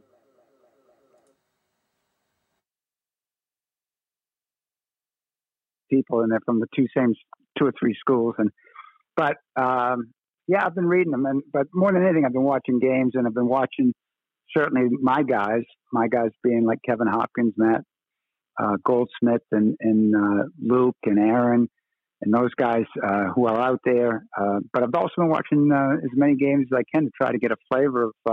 I got a ton of friends out there, and I'll write them a note. They're probably all chuckle and go like, "Oh God, stop!" But that's okay. I don't coach them. All I do is just say, "Hey guys, good game. Hey, your kids played great. This and that." And so it's been fun. It's been a really fun. It's been a fun thing because when you watch a game, I used to watch a lot of film. I watch more film probably than I've watched games now, but it was all the same opponent. It was all trying to get ready to give our team the best chance to win against that opponent. And now I'm just watching games, and I love it. It's fun to get that perspective from you as well about it. And it's fun to hear you talk about your former players and coaches. I got to see Kevin Hopkins just the other day, in fact. I listened to you. I'm sorry. I listened. No, it was great. I listened to you, and I was going to text you and say, "Hey, I got you going here, big guy." So it was fun to listen to you. Fun to watch Kevin's team play really well, and so it was good. You should have texted us. We needed another topic to talk about. We were struggling a little bit for content after a while. The way his team was rolling through McDaniel there for a bit. Right. Yeah. Your vantage point from outside as non-coach, you said you're watching more teams than you ever have and all those other things. What do you think of the game you're seeing out there and the variety or whatever and the competition? It's all good. It's a little bit unfair because, teams are out of balance, out of sorts a bit off and on. You can't tell who's going to be playing. Never mind which games are going to be postponed or canceled or filled in on another different day. But you see a team and they're missing their best player, or they're missing the two best players, or they're missing the third best player, whatever. And so it's just a different rhythm.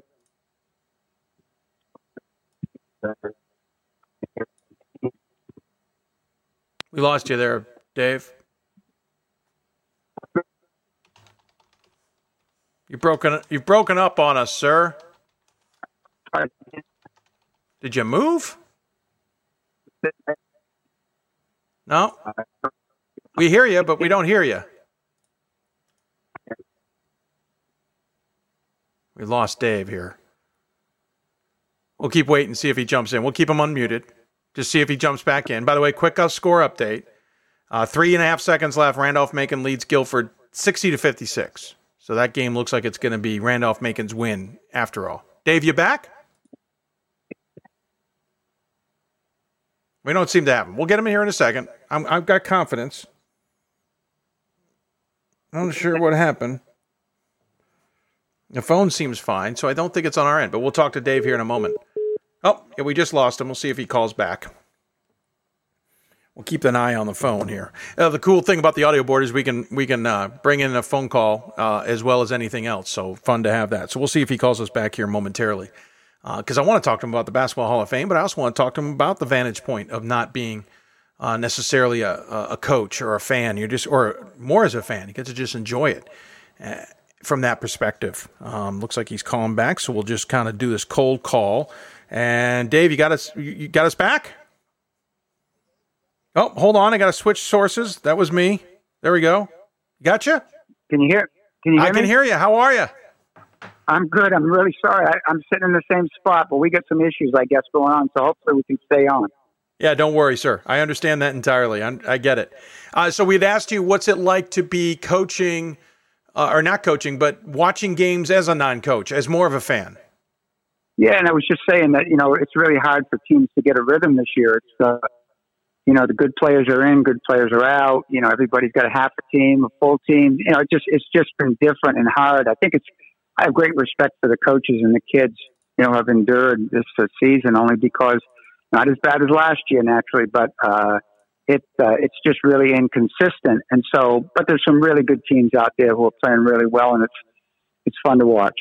Yeah, it is. It's a blast. It's been fun. I do get a kick out of every once in a while. I'll get somebody who replies to me about something. Says, "Well, I was talking to Dave Hickson the other day about it," and I'm like, "Wait, how much is he watching? Are you watching more games or less games than in the past?" I'm watching probably.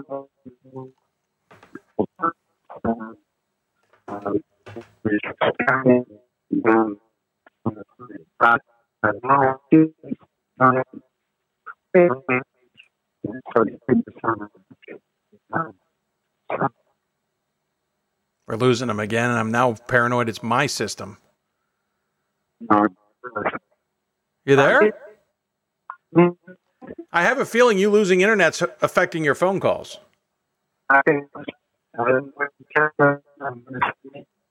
He's breaking up on us. We'll give him a moment, see if he can get back here, because I want to ask him about the Hall of Fame, obviously. Obviously, Dave Hickson, longtime head coach at Amherst. Coach, can you hear us okay? And we can't hear him. The great thing about internet now, Wi-Fi, is you can do your cell phones. That's what we got here. I mean, we have no service, except our cell phone is fully connected to the Wi-Fi, so we get great calls. I have a feeling Dave losing his Wi-Fi has affected his phone calls a little bit. Yep. He's trying us again. Hang on a second. Let's see here. End and accept. We're trying to jump in. Are you there, sir? We got you again? Can you hear me? We're connected. You there? I'm here. Are you there? Oh, we're connected, but we can't hear. Great television, I know, for you all people. This is great broadcasting. This is great for the podcast. You're all sitting home wondering what's going on. Dave, can you hear us okay? Can you hear me, Dave? Oh. Can you hear me? Hold on. You're talking, but we're not getting you for some reason. Hang on. That was weird. Go try one more time, sir. Hang up and try again? Well, that's strange. All right, we're going to take a quick break. I'm going to try and figure this out, because for some reason, I'm seeing audio bouncing in different places, but we're not hearing Dave. So give us a second here. We're going to take a quick break, figure out if we can solve this one. You're listening to Hoopsville? We've got tech issues. Of course we do. We've been in this show for 8 hours. We'll be back with more after this. Great moments are born from great opportunity. That's what you have here tonight. That's what you've earned here tonight. This is your time. Now go out there and take it.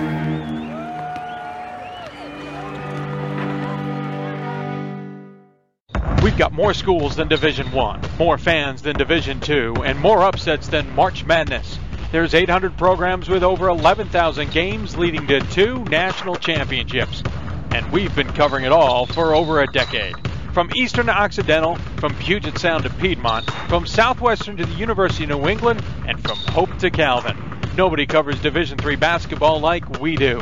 We're at D3Hoops.com at www.d3hoops.com. For the love of the game. But for those of us who are Division III student athletes, it's more than that. A lot more. Sure, the game is important.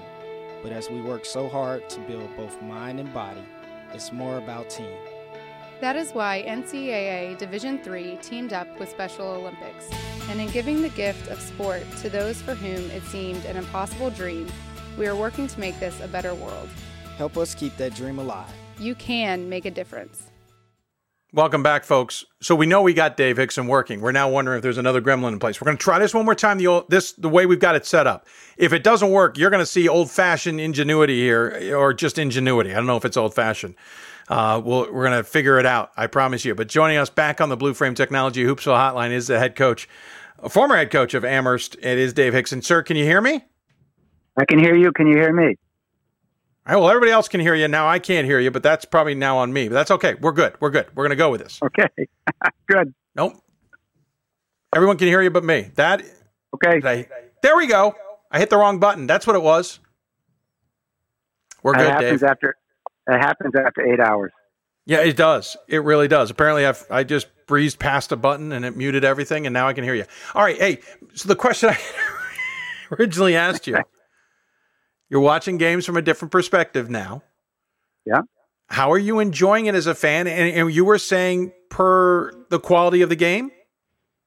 Yeah. Again, it's been up and down a little bit because, again, I have the greatest respect for the coaches and the kids who have played during this tough time. And it's not as tough as last year, but it's still tough in that there are good players missing from night to night. There are games canceled. There are games postponed. There are games filled in.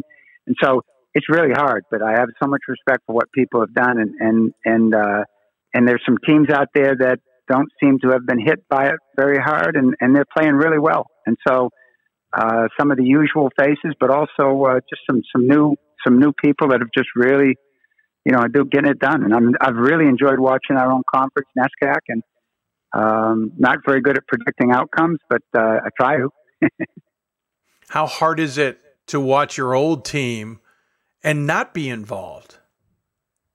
Yeah, I think, and I've told people this, I don't long, but the only thing that I sort of regretted at some point in time when you retire, you're going to leave 3 classes behind you of kids who you recruited, who you thought you might stay and coach, and who you wish you would have had the chance to coach. And so I watched Grant Robinson, Garrett Day. Grant's having a great year. Garrett started out having a great year, and he's coming back. Timmy McCarthy, he's suffered 3 or 4 injuries during the year, and he's back now, and he's really helping. And gosh, they got this kid, Balou Aranye, who, I recruited, and he couldn't play for me because he had a knee injury. He couldn't play for Aaron because his knee still bothered him. Then there was COVID, and all of a sudden, the last 3 games, this kid has been the game winner for him. And so I love watching him. And so I never say anything to him about play or minutes or anything like that, but I just congratulate them when they win and wish them luck before the game. And so I love those guys.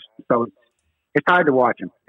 I'll tell you what, when they lost on the buzzer at Hamilton, and it was an unbelievable game, but and I'm supposed to if that were 2 other teams, it would have been the greatest game to watch, but Amherst lost, and it was just really hard to watch us lose at the end. But hey, that happened. So yeah, it's been fun, but it's watching your own team's always harder. And Marlon's doing a great job with them, but they're still figuring people out. They got 13, 14 guys that's trying to get in the game, and all of a sudden, out of the blue, this kid Blue comes along, and so I love it. Grant and Garrett, Timmy, those guys are having great years, and so it's when they play well, they can beat anybody in NESCAC. They beat Williams at Williams, and so it just shows you that.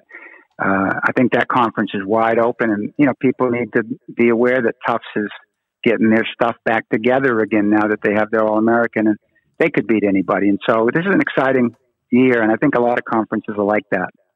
Yeah, no, good point. I think a lot of us are more watching the NESCAC with more puzzlement because we can't read it very well. It looks very competitive, looks very fun, looks very exciting. We just don't know who the top team really is or who's going to emerge from it. Right. But I mean, that's what makes it fun. That's what makes it exciting. Is there any games or any teams you've caught that you didn't get a chance in the past that you're now enjoying? There are, but just before I get to that, let me give a 15-second shout-out to Jeff Brown up at Middlebury, because, everybody predicted him to be in the very bottom or the bottom three or something with very few returnees. And I'll tell you what, he's got a great rotation because he's only playing, 7 or 8 guys, but he's coaching the heck out of them. And so, they're right at the top of NESCAC and can beat anybody. And, that's, if there's a coach of the year in the early runnings, it's Jeff Brown. And so it's been fun. But I have to tell you, I fell in love with Yeshiva a year ago. 2 years ago, it might have been, when they played up at Williams and beat Williams. And back then, they just looked like a bunch of sort of mature 28-year-olds. And I don't mean that in a negative way. I mean that's how they play. I mean, there's something, you get all these young kids that are so good. And then all of a sudden, when they're 26, 27, 28, if they're still playing, the game slows down for them and they play it better. And that's how Yeshiva plays. And I've been, just wowed watching them play. They play off each other. They run motion. They never get,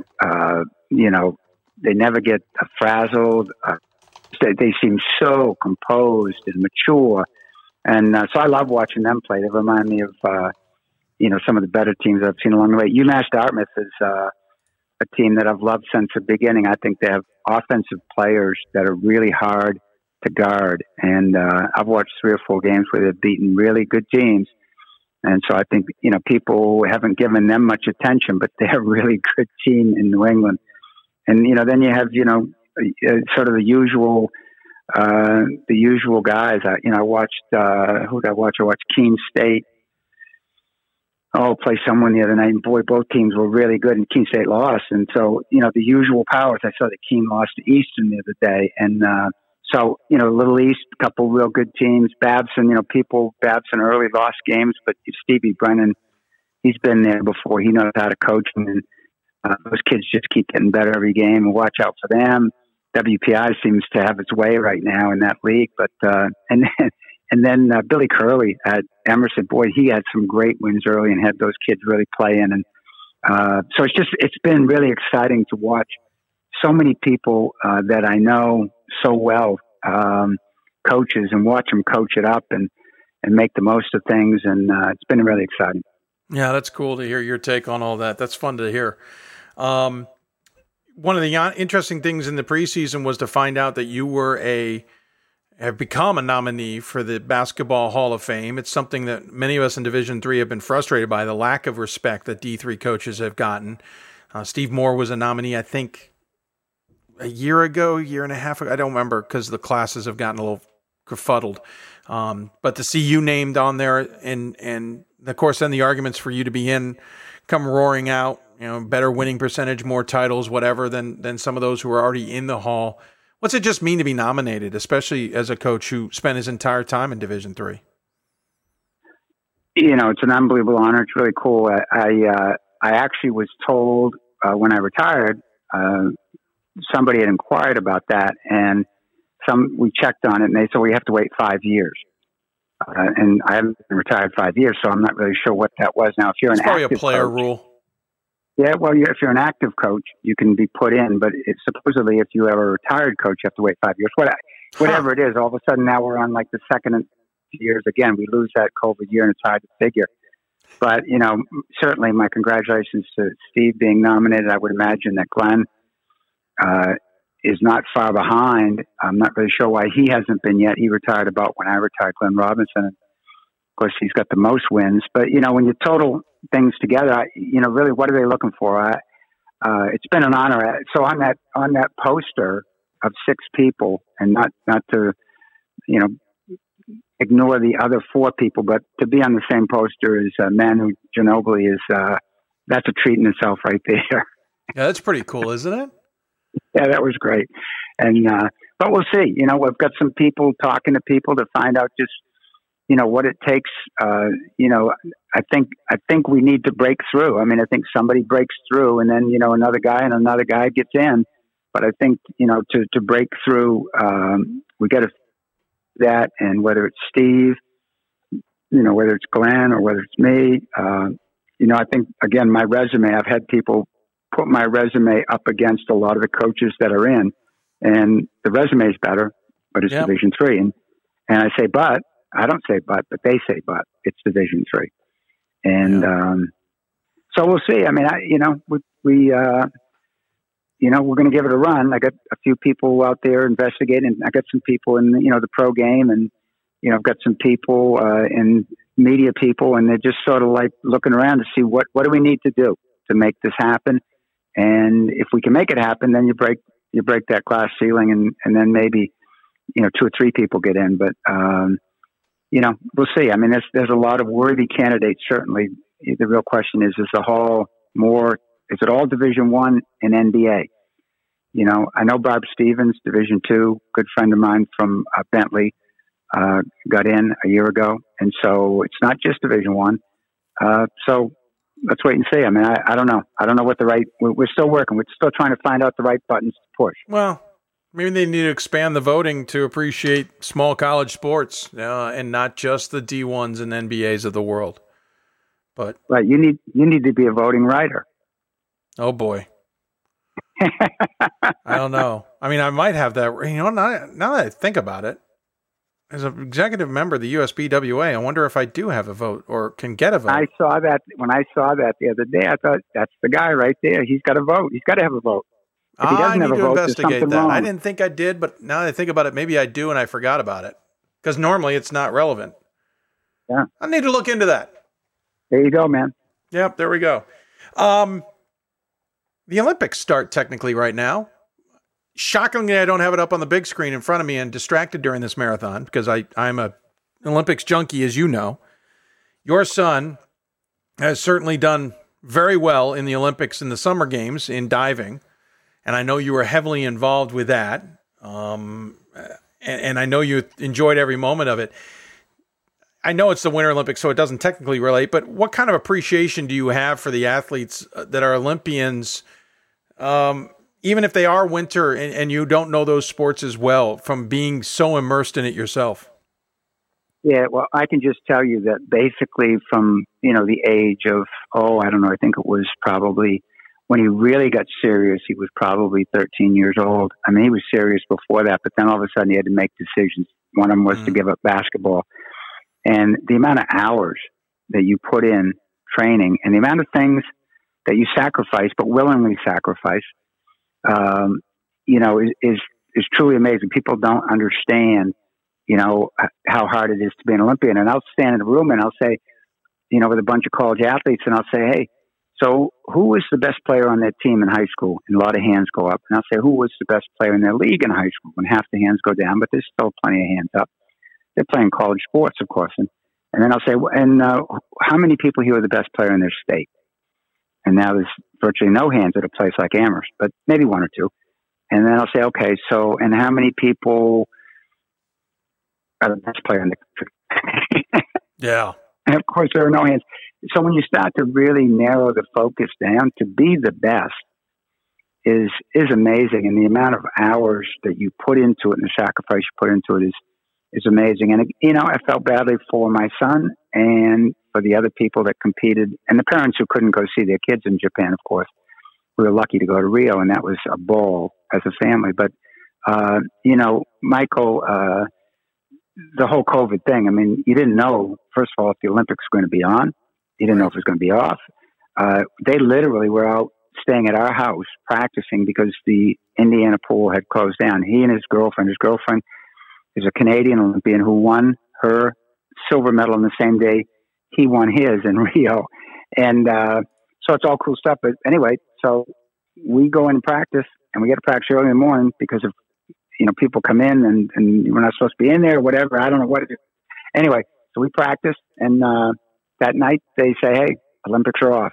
And she decides, because she's got knee issues, that she's not going to swim anymore. Michael says, no, I haven't practiced this long. I'm going to find another pool. I'm going to find a place that I can dive. And he went out to Michigan where he's going to grad school, and they let him join in there. And he took that coach. The coach, let him use the pool and helped him train. And then he took that coach to the Olympics and to all these things that he probably wouldn't have gone to before. So it's a great thing. And when I watch these people have to circumvent all the COVID stuff right now, it's just, I don't know how much you've watched the news lately, but all of a sudden out of the blue, you have to test 4 times or something. And if one of those comes up positive, you're out. You've practiced for 4 years. Okay. And maybe this is the last shot in your lifetime. And here you are at the Olympics, and all of a sudden you're out. And I know it's a pandemic, and I know that has to rule the roost, but I got to tell you, it's really hard for these it's tough. Athletes. Yeah. Yeah. It really, yeah. But something, the joy of it is just amazing. And now my son is done, and he's finishing up in school, and he's probably put on 20 pounds. Well, he was pretty skinny, let's be honest. Yeah, he was about 2% body fat, and he was as lean as they come when it came game time. And but when you're not training 6 hours a day, it's different. So yeah. That's true. It's great stuff. By the way, I'm surprised he's even in part of the family. So he decides to stop playing basketball to dive. So that eliminates you. You're done. And then he goes to the Olympics, and he brings his Michigan coach, not his mom, who's a coach. Okay, so she's done. Like, how are the parents still talking to him? Well, I will tell you, we were up at 4 a.m. watching him, and much to my delight, while I was watching him at 4 a.m, I thought, well, that's too bad. It's half a world away, so it's 4 a.m. Everybody else will watch it on replay. I can't even begin to tell you the number of texts that I got from my former players and her former divers who were up watching him dive and texting us at 4 a.m, which was just awesome. Yeah. I watched a little bit at that time. I think I remember doing live, though it was not good for me, but I was doing it. I remember thinking to myself, we don't see the Hicksons on NBC. Like, they're not showing a camera shot. So I finally texted you. It bugged me enough that I had to know, okay, did you decide not to go to Florida? Did you not decide not to put a camera in your house? And I wanted to dive into all the details as to if they asked, and how much did they ask, and how much did they push, and all that. And I realized, what? Dave doesn't want anybody seeing him at 4 a.m. That's right. There's no way. I'm right. I wasn't even appropriately dressed, so there you go. Right. Why would you be, right? That's there right. are some families who are doing that. I thought they were nuts. Well, I have to tell you just a quick little story that, so when he won his medal finished, he and his partner traveled Europe a little bit. And, sort of coincidentally, I happened to, when I was coaching soccer at Amherst, in addition to basketball, I coached Albert Grimaldi, who's right now the king of Monaco, but was the Prince of Monaco at the time. And so I set up for my son to go by and see Albert at the Palace, and he did. Wait, hold on. You've never, in the years I've known you, you've never mentioned you coached Prince Albert. Well, what? Have you been on the Soccer Network? I probably said it on the Soccer Network. I'm only kidding. I try and avoid the soccer one. They don't like me too much. But so what happens is they meet, they have a great time. Albert, as he's leaving, says, hey, you tell your dad to get over here. So he's diving in Japan, and everybody's got masks on and stuff, and nobody can be there except dignitaries, in quotes. Right. And all of a sudden, Michael hears, Michael Hickson. He looks up, and with his mask on and stuff, he didn't recognize Albert. So he sort of looks up and, hey, sort of thing, and then Albert goes, Albert Grimaldi, Monaco. And so now Michael realized who he was. Well, Albert sent us pictures of our son diving. So amazing that a guy would do that, right? A guy in that position would take the time to do that for a former That's coach. Incredible. Listen, I thought it was always cool. And sorry, I'm going to brag for a second. That I went to school with someone who almost became in charge of FIFA and is the brother to the king of Jordan. You coached the now king of Monaco. That's insane. Right. Well, I have to tell you that off the show, I'll tell you a couple cute little stories that I want to know. I want to know. I also want to know if you can hook me up with tickets to the Monaco Grand Prix. I'm just saying, small favor, small favor. Just small favor. Small one. We'll both go over on my yacht. Yes, there we go. I like your thinking. You're on the same page. Hey, fun to have you on the show as always. I love chatting with you. There was one question about the Olympics I meant to ask you. I'm now totally blanking on it, but anyway, I guess it wasn't that important. But congratulations to your son on a tremendous career and your family. I know everybody has been successful, and it's wonderful to see. Next time you listen to one of my games, you better text me, just for the record. Well, for sure. I didn't want to interrupt you. No, please. But now I will. That game was interruptible, as you know. That was interruptible. We also didn't have very good broadcast that day. We had a production crew who was not giving us replays, so we were dying badly.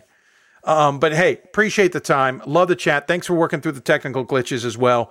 Hopefully the internet comes back to you so you can watch some more basketball. As always, you know this. Darn it, you know this well. We give the coach the final word. Any final thoughts you have that you'd like to share with those tuned in? Yeah, and before I thank you, Dave, which I always think so important, I just think that I just want to praise the coaches and the kids for what they've done this year. It's been hard. And I know it's really hard on them and the inconsistencies, the what ifs, the what's going on tomorrow and everything else. And yet they've persisted. And again, the games have just been phenomenal to watch. Thank you for that. But just thank you for your persistence. I mean, phenomenal show by Division III basketball, getting through what they're getting through and playing the type of basketball they're playing. And then finally, certainly, this is, it's just so important. I just think we need to keep recognizing the work that you do to make this thing work because, I just think back to years ago when we didn't have a basketball representation to show what we're doing and to showcase it. And, it's unbelievable now. And you've done that. And so God bless you. Well, I appreciate that. Obviously, Pat Coleman, Gordon Mann, Ryan Scott do the heavy lifting. I just put my ugly mug in front of a camera. Why we do this on video, we still don't quite understand, but it's great. Do it but it's great. And I'm not a parent of a player. I'm not a coach anymore. And I'm watching more games than you could shake. I've watched more Division III games times 5 than Division I games or NBA games this year. And so that's awesome. There's a reason for that. And you guys just do a great job. Well, thanks. Sometime we're going to come on. I want to talk all about just the roots of your tree. We'll talk about that sometime, but that'll be for another time. And maybe we'll get you on later in the season because I want to get your take on teams. Okay, man. And listen, check your vote. If you have a vote, that's a seed. We can grow a tree out of that seed. Yeah, apparently. I'm going to need to do some heavy lifting. Need to go look into it. Hey, thanks for the time, sir. I really appreciate it. Take care of yourself. You too. Bye-bye. All right. Dave Hickson joining us on the Blue Frame Technology Hoopsville Hotline. Really cool to hear from him. Sorry for the tech glitches, but that was fun. We're going to take a break. I've started up the Zoom meeting to see if anybody's joining us for the happy hour. Nobody's gotten in there yet. Not worried. I'm not worried. Curious, but not worried. I'm curious who's going to join us. And we're going to just sit back and chat D3 here for the end of the show. Ryan Scott already tweeted out the fact, he says the worst part about being a couple hours behind the marathon, besides being a couple hours behind the marathon, in my opinion, is realizing it's not live for me to send Dave questions to certain people. That's awesome. That's a little bit of a disadvantage. All right, we'll take a break. When we come back, like I said, great talk ahead, and just let our hair down and enjoy celebrating Division III. You're listening to Hoopsville, presented by D3Hoops.com from the NABC studios. More after this.